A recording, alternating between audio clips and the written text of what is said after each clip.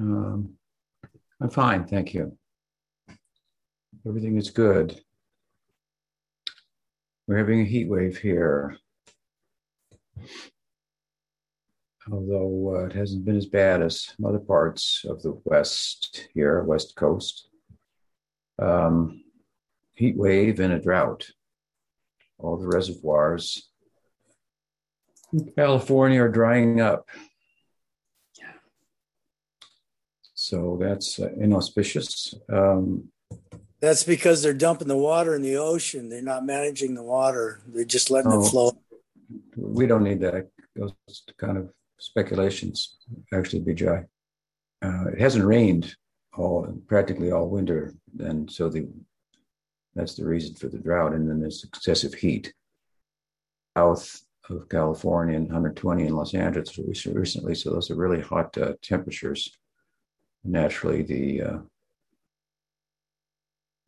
fresh water will be evaporated in such conditions. So at any rate, other than that,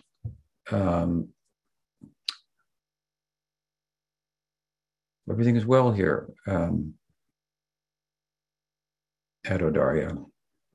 And as far as I can tell, with the rest of the Sangha as well. So why don't we go ahead and take the questions? Yeah, sure. So right now, there are two questions. I think devotees are just getting on later.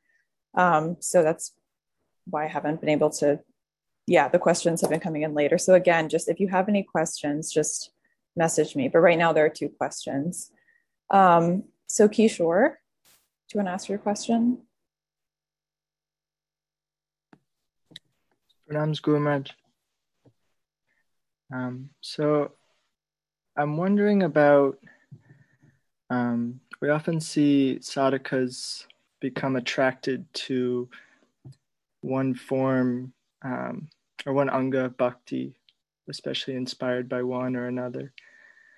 So I'm wondering if that attraction is a result of kind of karmic disposition, if it's bhakti kind of giving special mercy in that direction to individual sadhakas, or if it's the will of the jiva kind of in relation to the general mercy of bhakti. Well, I think that the psychological makeup of the individual may dispose him or her to one anga of bhakti or another, on the one hand. And on the other hand, one anga of bhakti or another may afford the particular devotee greater experiential, greater absorption and thereby experience, and thereby become the liked or preferred anga amongst so many. So I don't know how useful it is to try to determine exactly why any one of the reasons that you mentioned might have be causal to one extent or another. But I think it largely applies to the psychology and the makeup of the devotee, which is obviously coming from two things, coming from their conditioned life, coming from previous influences of bhakti as well. Gurudev, you just froze. Yeah, I wasn't sure if that wasn't just me.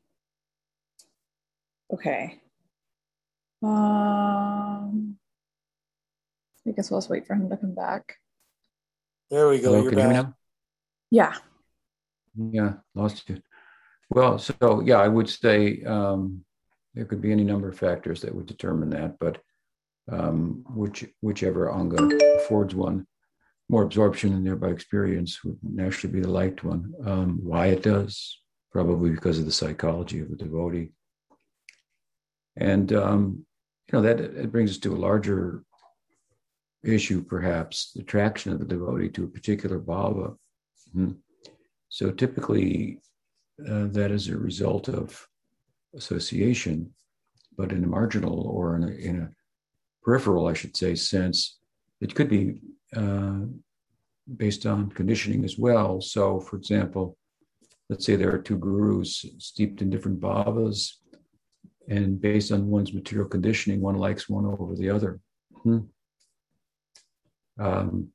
For example, one might have more of an intellectual appetite, karmically speaking, and one of the gurus may be more intellectual in their approach to presenting bhakti than the other. And so he or she might be attracted to that particular devotee without even knowing what bhava is driving either one of the guru figures to choose from.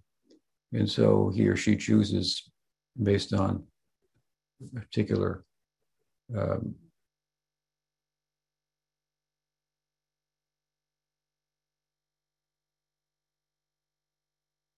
but then as a result of that choice on that basis, or of course, he or she becomes influenced by that particular bhava in due course, that the guru who's been chosen is, driven by.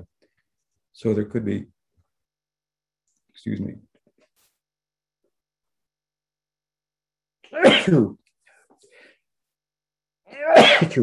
a material factor in that, relatively speaking, although ultimately the impressions that come from the bhava that drives a particular advanced Vaishnava guru figure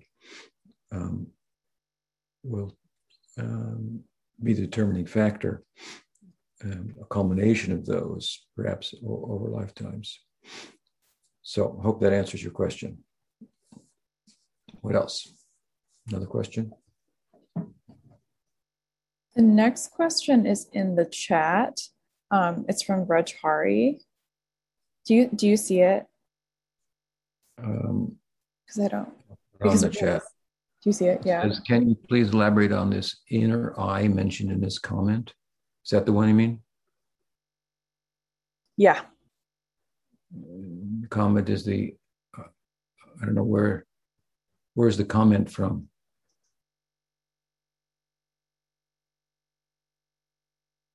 I don't know where the comment's from, maybe. Yeah, it sounds a bit like him. So the book says the eye is necessary to acquire such an eye, an inner eye, to begin divine knowledge is a second eye, another eye within. At the sacred thread ceremony, the Upanayana is meant to be imparted, another eye to see things around you. This is the eye of judgment, a theistic eye. So the whoever posted this or asked this wants me to come. Rudiv, you're frozen again. Keeps freezing up. Hello? Frozen? Okay, yeah, you're kind of periodically freezing. Like, I couldn't hear the beginning of your answer to that question. Okay, can you hear me now? Yeah. Yeah. All that's being said here is that one needs to develop spiritual eye to see. To see with spiritual eyes, that the material eyes, for example, unto themselves, are not going to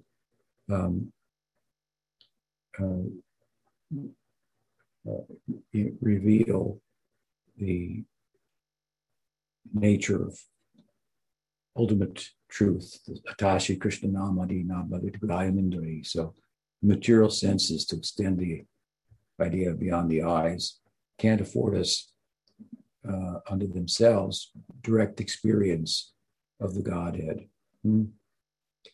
Neither a mind unto itself or intellect unto itself. So we need divine eyes, we need divine mind, a spiritualized intellect And this comes through Sadhu Sanga, through that when we receive initiation, then we are taught to see, as the term goes, through the eyes of Shastra Chakshu, to have the eyes of Scripture.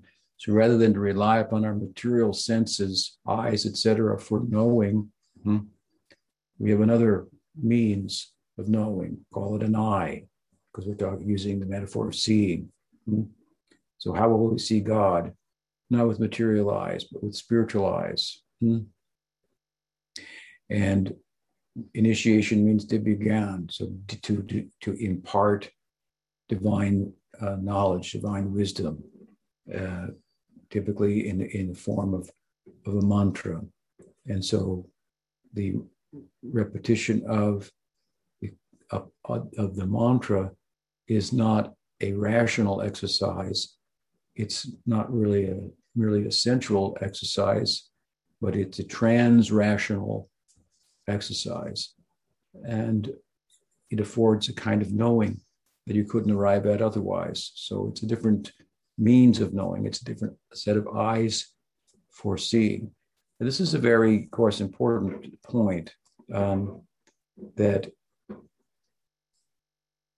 under the influence of the angas of bhakti, when we engage in those angas and we are paying attention to what we're doing, there lies the potential for knowing in a way that you cannot know even by reading the book or learning the philosophy, if you will. That is also important, learning the philosophy, and meant to help us become absorbed and come under the influence of bhakti, or this Krishna Swarup Shakti that bhakti is constituted of. But it's that influence is the full measure of knowing. Bhakti is mentioned in the Gita as, the Raja Vidya, the king of knowledge. So we're so used to knowing or thinking that we will know through the exercise of our mental faculty, intellectual faculty, through empirically, through sense perception and so forth. But these are not ways of knowing in a comprehensive sense. And to arrive at that comprehensive knowing, there has to be a perfect means to arrive at that comprehensive knowledge. There has to be a perfect means of knowing. And it's not the way we normally think we will arrive at knowing. So it's very curious, and it's something that one has to experience through chanting, for example, knowing. And what you know through that experience, what you come to know by the grace of Harinam, by the grace of the Anga of Kirtan, for example, is something that you cannot fully express either in words or in thought that you write down philosophically. You may try to. Did you lose me there? Yeah. Can you, you stopped at like through chanting comes knowing. And I guess that's what you've been talking about the whole time. So yeah. I think we lost like 15, 20 seconds, maybe 15 seconds. So it's a different kind of knowing, and a knowing that when you experience that kind of knowing, it's not something you can express fully through words or through writing about it and so forth. It's good to do that, but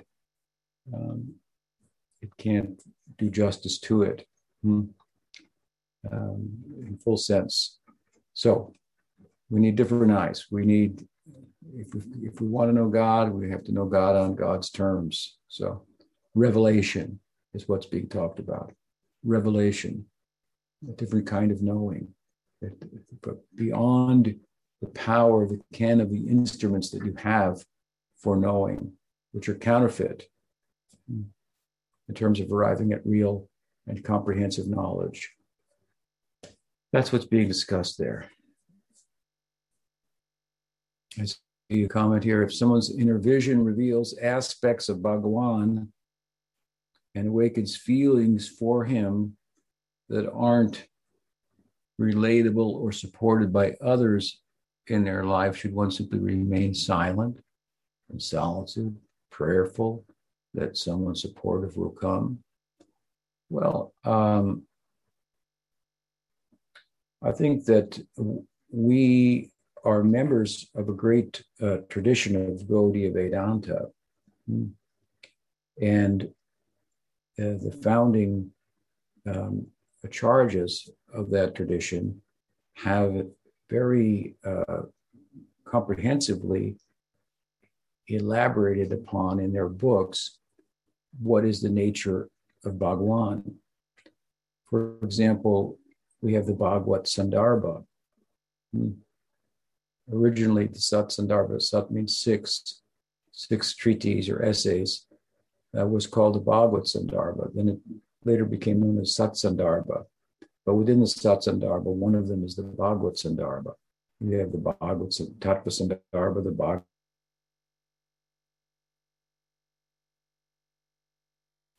and the Priti Sandarbha, so 6. So the Bhagavad Sandarbha is all about the nature of Bhagawan. And I don't think that, objectively speaking, you can find any other tradition or any other saintly persons who have given more information about the nature of God. Whether you believe in God or not, or whether you believe what they say or not, is another thing. We do. That's why we go to Vaishnavas. And one of the reasons we do is because there's more information about the nature of God here than you can find anywhere. I mean, a lot of schools of theology in other traditions are about whether there is God or not, and not so much about what is.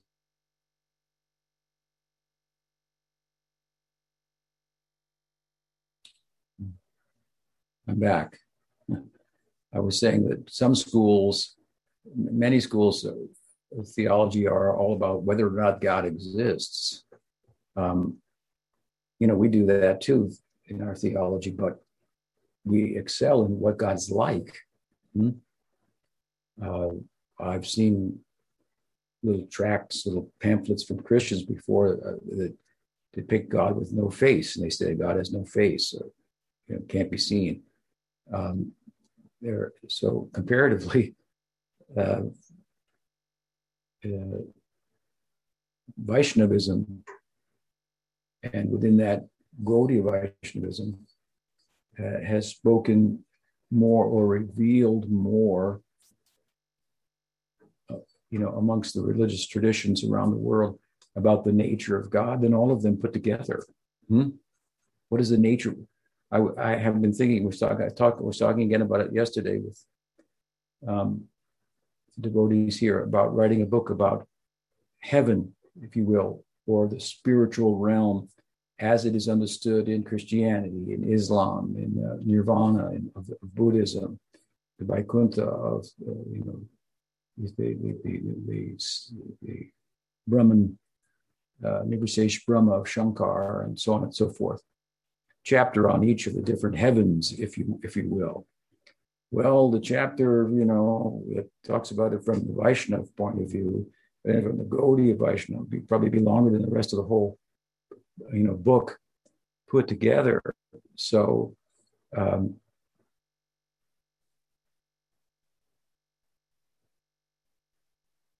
it's a significant, very significant contribution to the religious world. So we are, fortunately, members of the Gaudiya Sampradaya.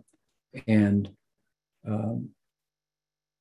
while we practice and we may get some insight as to the nature of God and develop certain sentiments for God, I think we would it's incumbent upon us as members of the Gaudiya Sampradaya to look and see whether what we are feeling and thinking as a result of our practice corresponds, and to what extent, with a huge, a vast amount of information about the nature of God. And I mean, just to give the two categories of Aishvarya and Madhurya, the reverential love and love and intimacy, these two divisions. I mean, that, what to speak of then going within those, what is Samipya, what is Sarupya, what is Salokya, what is Sarshti, different types of statuses within reverential love, what is Dasya, Sakya, Madhurya, different types, and so on and so forth. All these are feelings that, corresponding object of God. God shows himself or reciprocates in relation to those feelings, which are arising in one who has simultaneously lost interest in other worldly ideas and so on and so forth. So there are symptoms as well by which we can determine this person is worth listening to when speaking about God, and this person may not be. So given that wealth that we have in our tradition, we have much to look to confirm what experience we might have, or feelings or thoughts we might have as to the nature of God from our practice, and determine to what extent those feelings, experiences are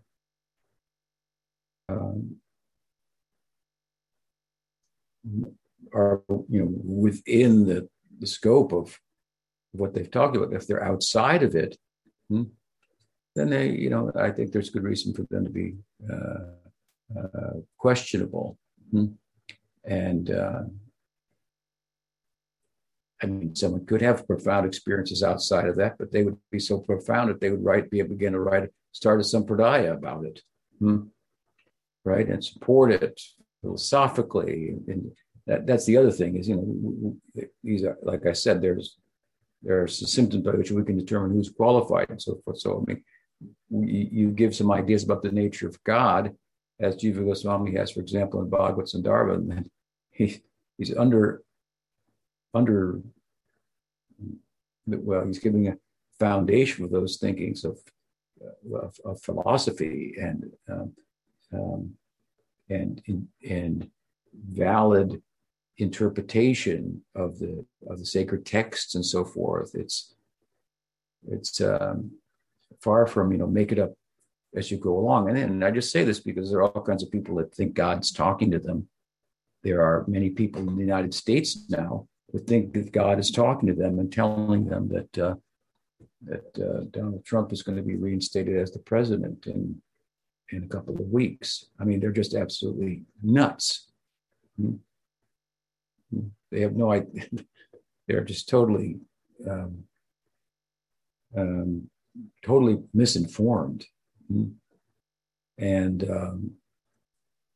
as I say, many of them are thinking that some kind of divine revelation and God is talking to them in some kind of code, and their task is to sort it out, and they've got some secret inside wisdom about God, and he's holding Donald Trump's hand. I mean, so is there anything we could check that against to determine whether that's just some wayward mind of a conditioned soul, as opposed to it actually being accurately information about the voice of the desires of the Godhead? Well, a lot of this kind of thinking comes from some Christian evangelicals and Christian fundamentalism. So let's refer to the Bible. What does it say? I mean, I think even if you refer to the Bible, you look closely, you see that couldn't possibly be true. This person doesn't represent God at all. But there's very little there in comparison. Still, they should do that, and some thoughtful people do from the Christian tradition, and therefore they dismiss these ideas as being fanciful and so forth. So overall, I think that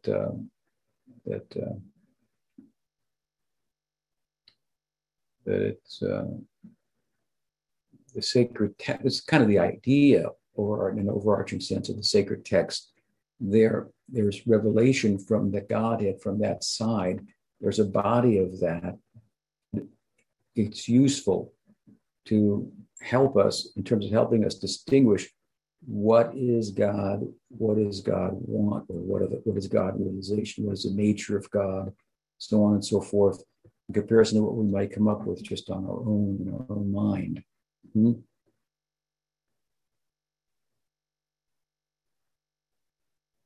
I mean, and that's basically even what Christianity says about the Bible. We don't care what you think. What does the Bible say? Of course, then, what's their interpretation of the Bible? We have to look and see whether that makes sense. So, what else?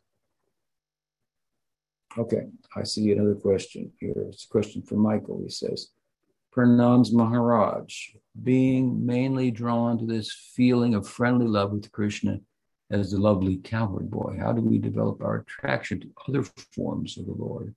How do we develop our relationship with Radharani? Well, if one is attracted to Sakirasa in some basic sense, but the basis of that, of course, being in a lineage where that sentiment can be found, which is the case for ourselves here in Gaudiya Vaishnavism, and a prominent expression of that came in my Guru Maharaj, who's touched all of us. So it's understandable that someone might have that inclination. But to your question, how do we develop attraction to other forms of the Lord? Well, if you understand Krishna, Gopala Krishna, the cowherd, as Swayam Bhagavan, so the fountainhead of all forms of divinity, as we teach, then the more you develop affinity for, attraction to, love for Gopala Krishna, without having to think about it, naturally you're going to like other forms of himself, where he is doing something specific in relation to other devotees who love him in another way. You don't have to try, in one sense. In another sense, we're not trying to become attracted to other forms. We're trying to become attracted to one form. And if you have genuine attraction, really spiritually developed attraction, rag, for that form of God, then it's like anyone else that you love. If you love your wife, then in a sense, you know her better than anyone.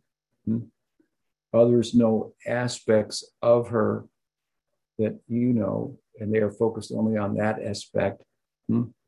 That's another form of her. For example, how she may be at work, and so forth.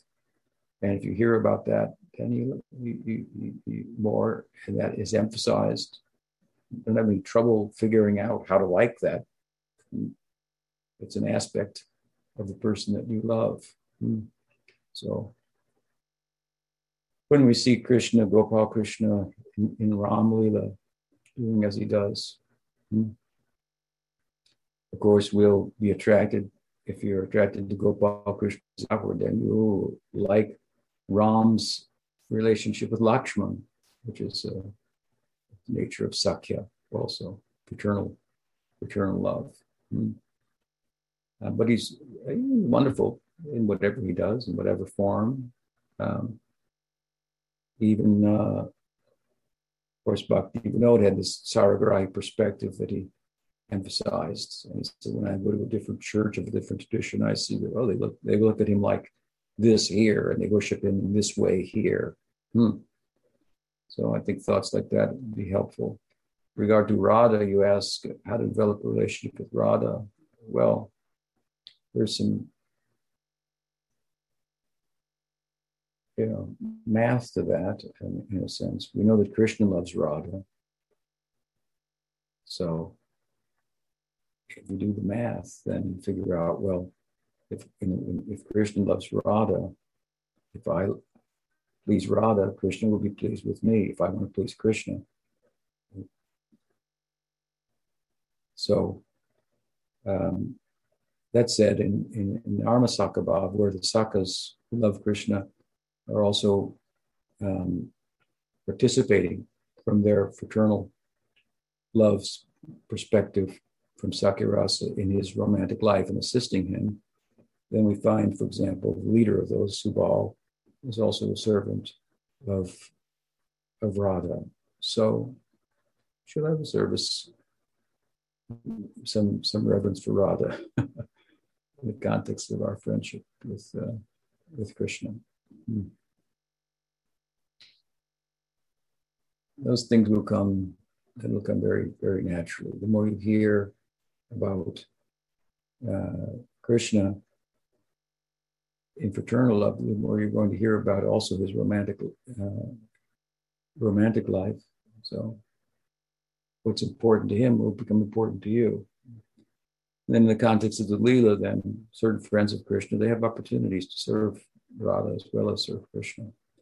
So I've written about all this in my forthcoming book, Circle of Friends. So I think you'll get a lot from that. I appreciate your question. I see Anupam Devi Dasi has written something. Shall I read it? Pranada has a... Okay, Pranada, go ahead. Yeah, Pranada, and then maybe that one, the question could be translated. Okay. Pranada, come in. I'm trying to come in. There you are. How do we have two statements. We have something about that Krishna is merciful to the most fallen. And we have a statement that he rarely gives bhava and prema.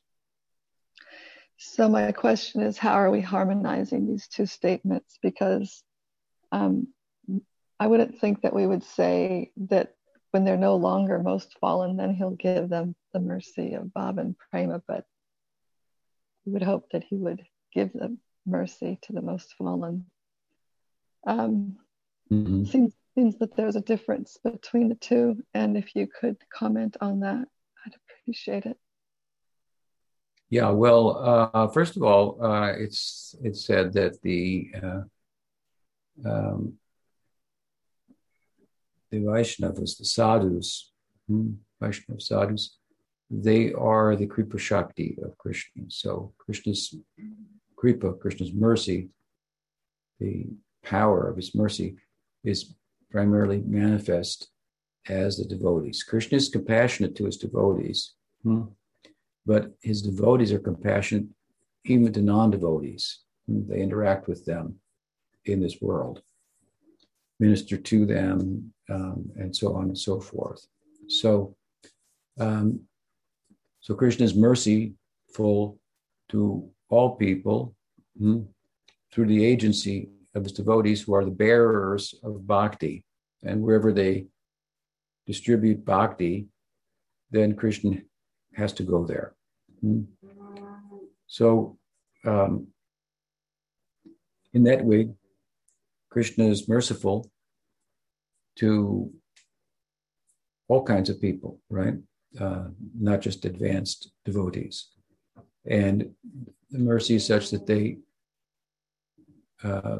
persons are able to begin the to traverse the course of bhakti. And from the execution of their bhakti, what we're finding is the measure or the extent to which they are taking advantage of that mercy. That they are, let's say you're very merciful to someone, and you give them, a large sum of money. Let's say you have a daughter and you want to help her, and so you give her some money so that she can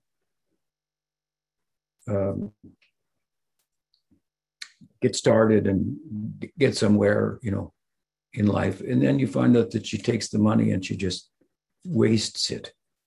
Then you're mercifully disposed towards her, but you're going to hold back on giving her more money. So how we take advantage of the mercy, we're said to advance in bhakti through two things: mercy and effort. Right? Now, we make an effort to get more mercy. That's the nature of the effort in bhakti. It's different than the effort in jnana and yoga. Maybe some similarities. But basically, we're endeavoring to get grace, rather than just think that on our own strength we're going to transcend material nature through knowledge, for example, which is a manifestation of sattva guna. How will sattva guna get us to the nirguna? So we need help from the nirguna side, right? We need grace.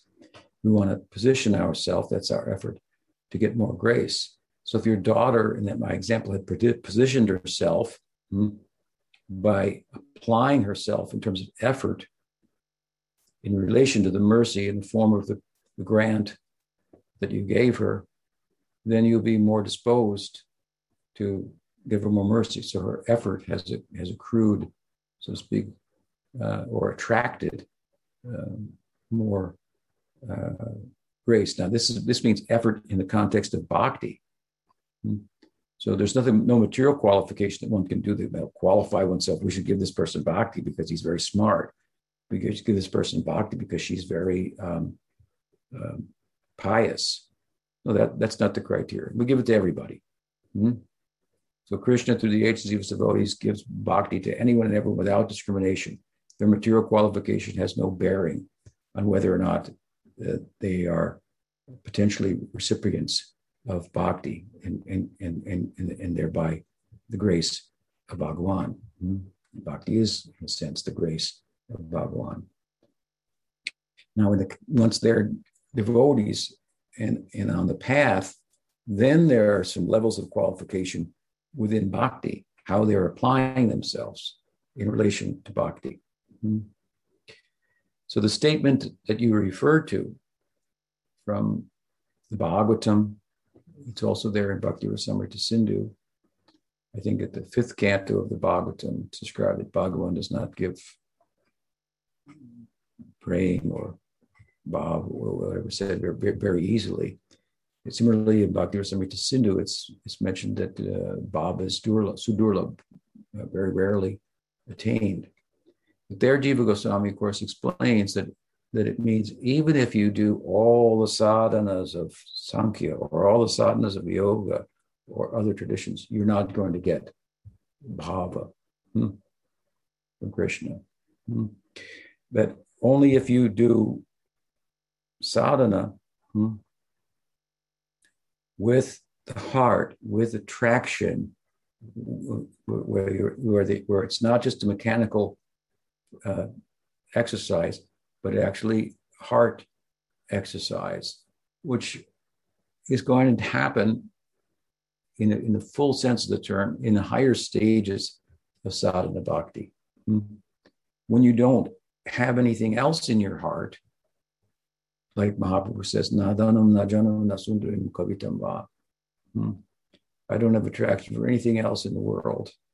I only have attraction for bhakti. And one has taste for bhakti. One doesn't have a taste for anything else. And So in ruchi, in asakti, one is giving oneself in such a way that bhava will come. Prior to that, why should it come? It's still there. Bhakti is there, doing work, exposing the shortcomings of other ideas, false values, and so on and so forth. So one should make an effort to let go of those things when it becomes apparent that that's necessary, for me to progress and make the next, to go forward and so forth. Everything won't be clear at once, what I should let go of or to what extent, but ultimately, as I say, Mahaprabhu said, Nadanam Najanam Nasunam, that covers everything in the whole world if you look at it carefully. Mama Janmani Janmanishvara, not even desiring liberation. So, again, the idea is that when one is giving oneself fully with the heart, when one is taking advantage of the mercy that has been given, because both things are required, right? Effort and mercy. Then, and I guess you could say, then that's rare, or it takes some time. So this is the explanation of why Krishna doesn't give bhava easily, if you will. Does that help? Maybe it doesn't. Yes, it does. And what you, the way you just described something of bhakti in the earlier stages of sadhana, giving mercy in the form of showing us what needs to be removed so that we can do the work. That just struck me. I think probably I've heard that before, but it just struck me because I always think of bhakti as going to give me a taste or a realization of the higher realm or connection with Krishna. But stating it that way is quite works powerful that way. because we get a lot of that actually. So we could say bhakti is very active in my life when I'm seeing that. Yeah, if you're going to cleanse a room, then you're going to find out, oh man, there's a lot dirtier here than I thought. You're going to see things that, in the context of the cleansing process, the bhakti is shedding light on. Look over there. Did you get that? Pick up the rug. Open the closet. See how everything falls out. Wait a minute. So yeah. So make the effort. Take advantage of the mercy that you have. And so we can be fallen and still be gifted with the highest. Yes. Highest opportunity to take advantage of. So, if you don't want it, then why should you give it? If you really want it, if I say I want it, but I want all kinds of other things at the same time, then you don't, how much do you really want it? And how much, instead, maybe you just want freedom from the things that are bothering you. So something like that. What else? We have from Annapurna. She says, it's in Spanish. So, the question isn't clear, but, by the grace of the Guru, Vaishnavas, Bhagwan, we make progress. But if you're referring to paintings, for example, Prabhupada, and maybe this is what the question is about, used to call the paintings in his books like windows to the spiritual world. And so you could get the impression from that as someone was painting it, they were empowered, to see the spiritual world, and they're drawing it exactly as it is. And I've heard some devotees, interpret the paintings like that. One devotee told me that you have to realize that Prabhupada, revealed to the world through these paintings of the BBT artists that he empowered, so what God was like that's never been revealed before. I said, well, there have been thousands of paintings in India, about Krishna and Krishna Lila, prior to the BBT. So not to diminish their contribution. But I mean, these paintings are approximations, obviously, of something that if thought and word cannot do to it, neither can the pen and the canvas. But they're approximations. If those approximations please a devotee, like Prabhupada, then then they have more credibility, if you will. But to have the eye to see in the spiritual world, that is a result of grace, obviously. Grace, which translates into spiritual progress one has made. It's the ability to put the philosophy together in such a way that you land on your feet. What is the nature of rasa tattva, for example? We want to talk about pictures of Krishna Lila, or you want to write about Krishna Lila. Those expressions, however poetic or artistic, have to conform with the tattva that underlies the nature of rasa, and how some rasas are compatible, how some are not, and so on and so forth. So the question wasn't entirely clear, but I hope I've answered to your satisfaction. Are there any other questions? There's one from Sham Das. Yeah. So I don't know if they were just sending me the question in the chat, or they were kind of, Sham Das, it was Sham about Das. Rath Yatra. Rath Yatra, well, that's a big festival for Gaudiya Vaishnavas. Chaitanya Mahaprabhu, of course, participated in the Rath Yatra, and his associates from Bengal, from Navadvip, would come annually, and on the pretext of coming to Rath Yatra, they would get the association of Chaitanya Mahaprabhu. But it was a tradition, regardless of Chaitanya Mahaprabhu going there, for pilgrims to come from Navadvip to Jagannath Puri for the occasion of the Rath Yatra. Prabhupada personally told me that it's something that he had told others as well, but one day he just called me to his room at his bedside, and he said, when I was a boy, then my aspiration was to somehow get enough money to take the train to go to Jagannath Puri to participate in the Rath Yatra. And more or less, he said, I was so insistent upon going that my father got me a toy Rath or cart and to play Rath Yatra. He says, and I performed the Rath Yatra, and neighbors came and participated. And they thought, he told me, that it was play, but his eyes became very wide and said, but it was real. He said he told me he used to keep the cart by his bed, and he would wake up in the night to reach out and touch it and make sure it was really there. So it's an example of a Gaudiya Vaishnava's attraction to Rath Yatra. And if we study Chaitanya Charitamrita, the Madhya Lila, then there's much said there by Krishnadas Kaviraj as to why Rath Yatra is so central to the Gaudiya Vaishnavas. Now, it may mean different things to different persons. Jagannath is literally Jagannath. Jagat means the world, Nath means the Lord of the world, so Lord of the universe.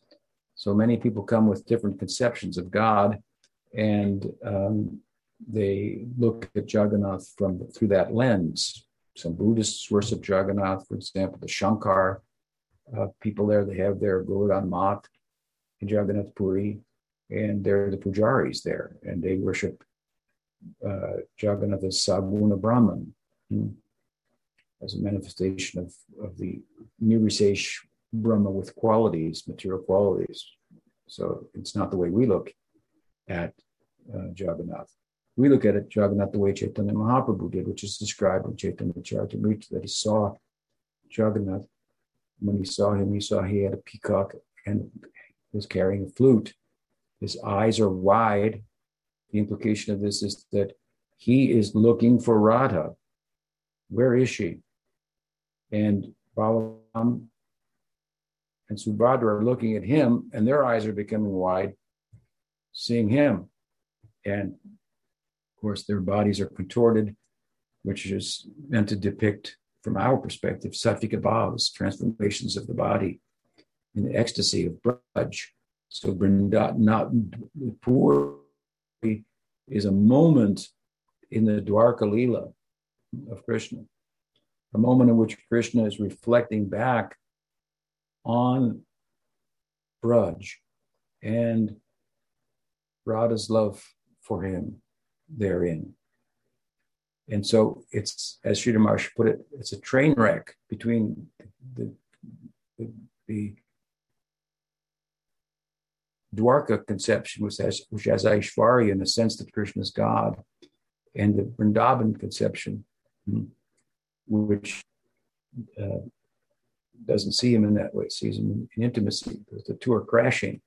Jagannath's been in a train wreck. So the Ratha Yatra then, of course, is bringing Jagannath, bringing Krishna in Dwarka, Kurukshetra, where the Vrajabasis have also been invited to observe the religious performances surrounding the solar eclipse, which was a big event. So in Kurukshetra, they set up like an Olympic city, like when they do the Olympics in the world now, they set up a virtual city for it that's going to last for however long, a month or whatever, however long the Olympics last. So you can imagine they set up a whole temporary city, fairgrounds, to observe the solar eclipse in the Kurukshetra. Kurukshetra and the Brajbasis were also invited. All people were invited. So they came in their covered wagons, they're pulled by bullocks and so forth, and looked a little out of place for that very sophisticated royal event. Krishna came from riding on elephants. That's a sign of opulence. It takes 200 pounds of food to feed an elephant a day. You got to have a lot of money to have pet elephants. So, meanwhile, the poor village people were coming on bullock carts. Yashoda came to the gate and said, "Let me in." I said, "Who are you? Have you got tickets?" And so forth. And she's claiming to be the mother of Krishna. And the guards are going, "What are you talking about? Devaki's his mother. Who is this crazy lady?" So anyway, she's so insistent, the word gets back to Krishna. He says, "Let her in right away." And the guards, well, what? Oh, okay, he says, "Let her in." And then Braj people come in and so forth. And so, of course, ultimately,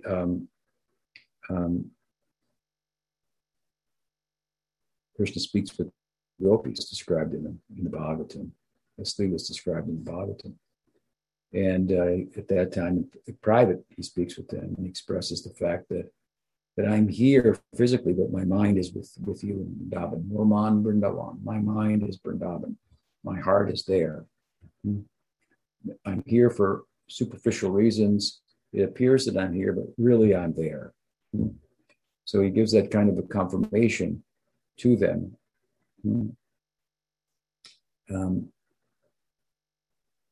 And emphasizes to us the nature of the love of Vrindavan. While he may be physically present elsewhere, he's actually more present in Vrindavan, where the love for him is greater.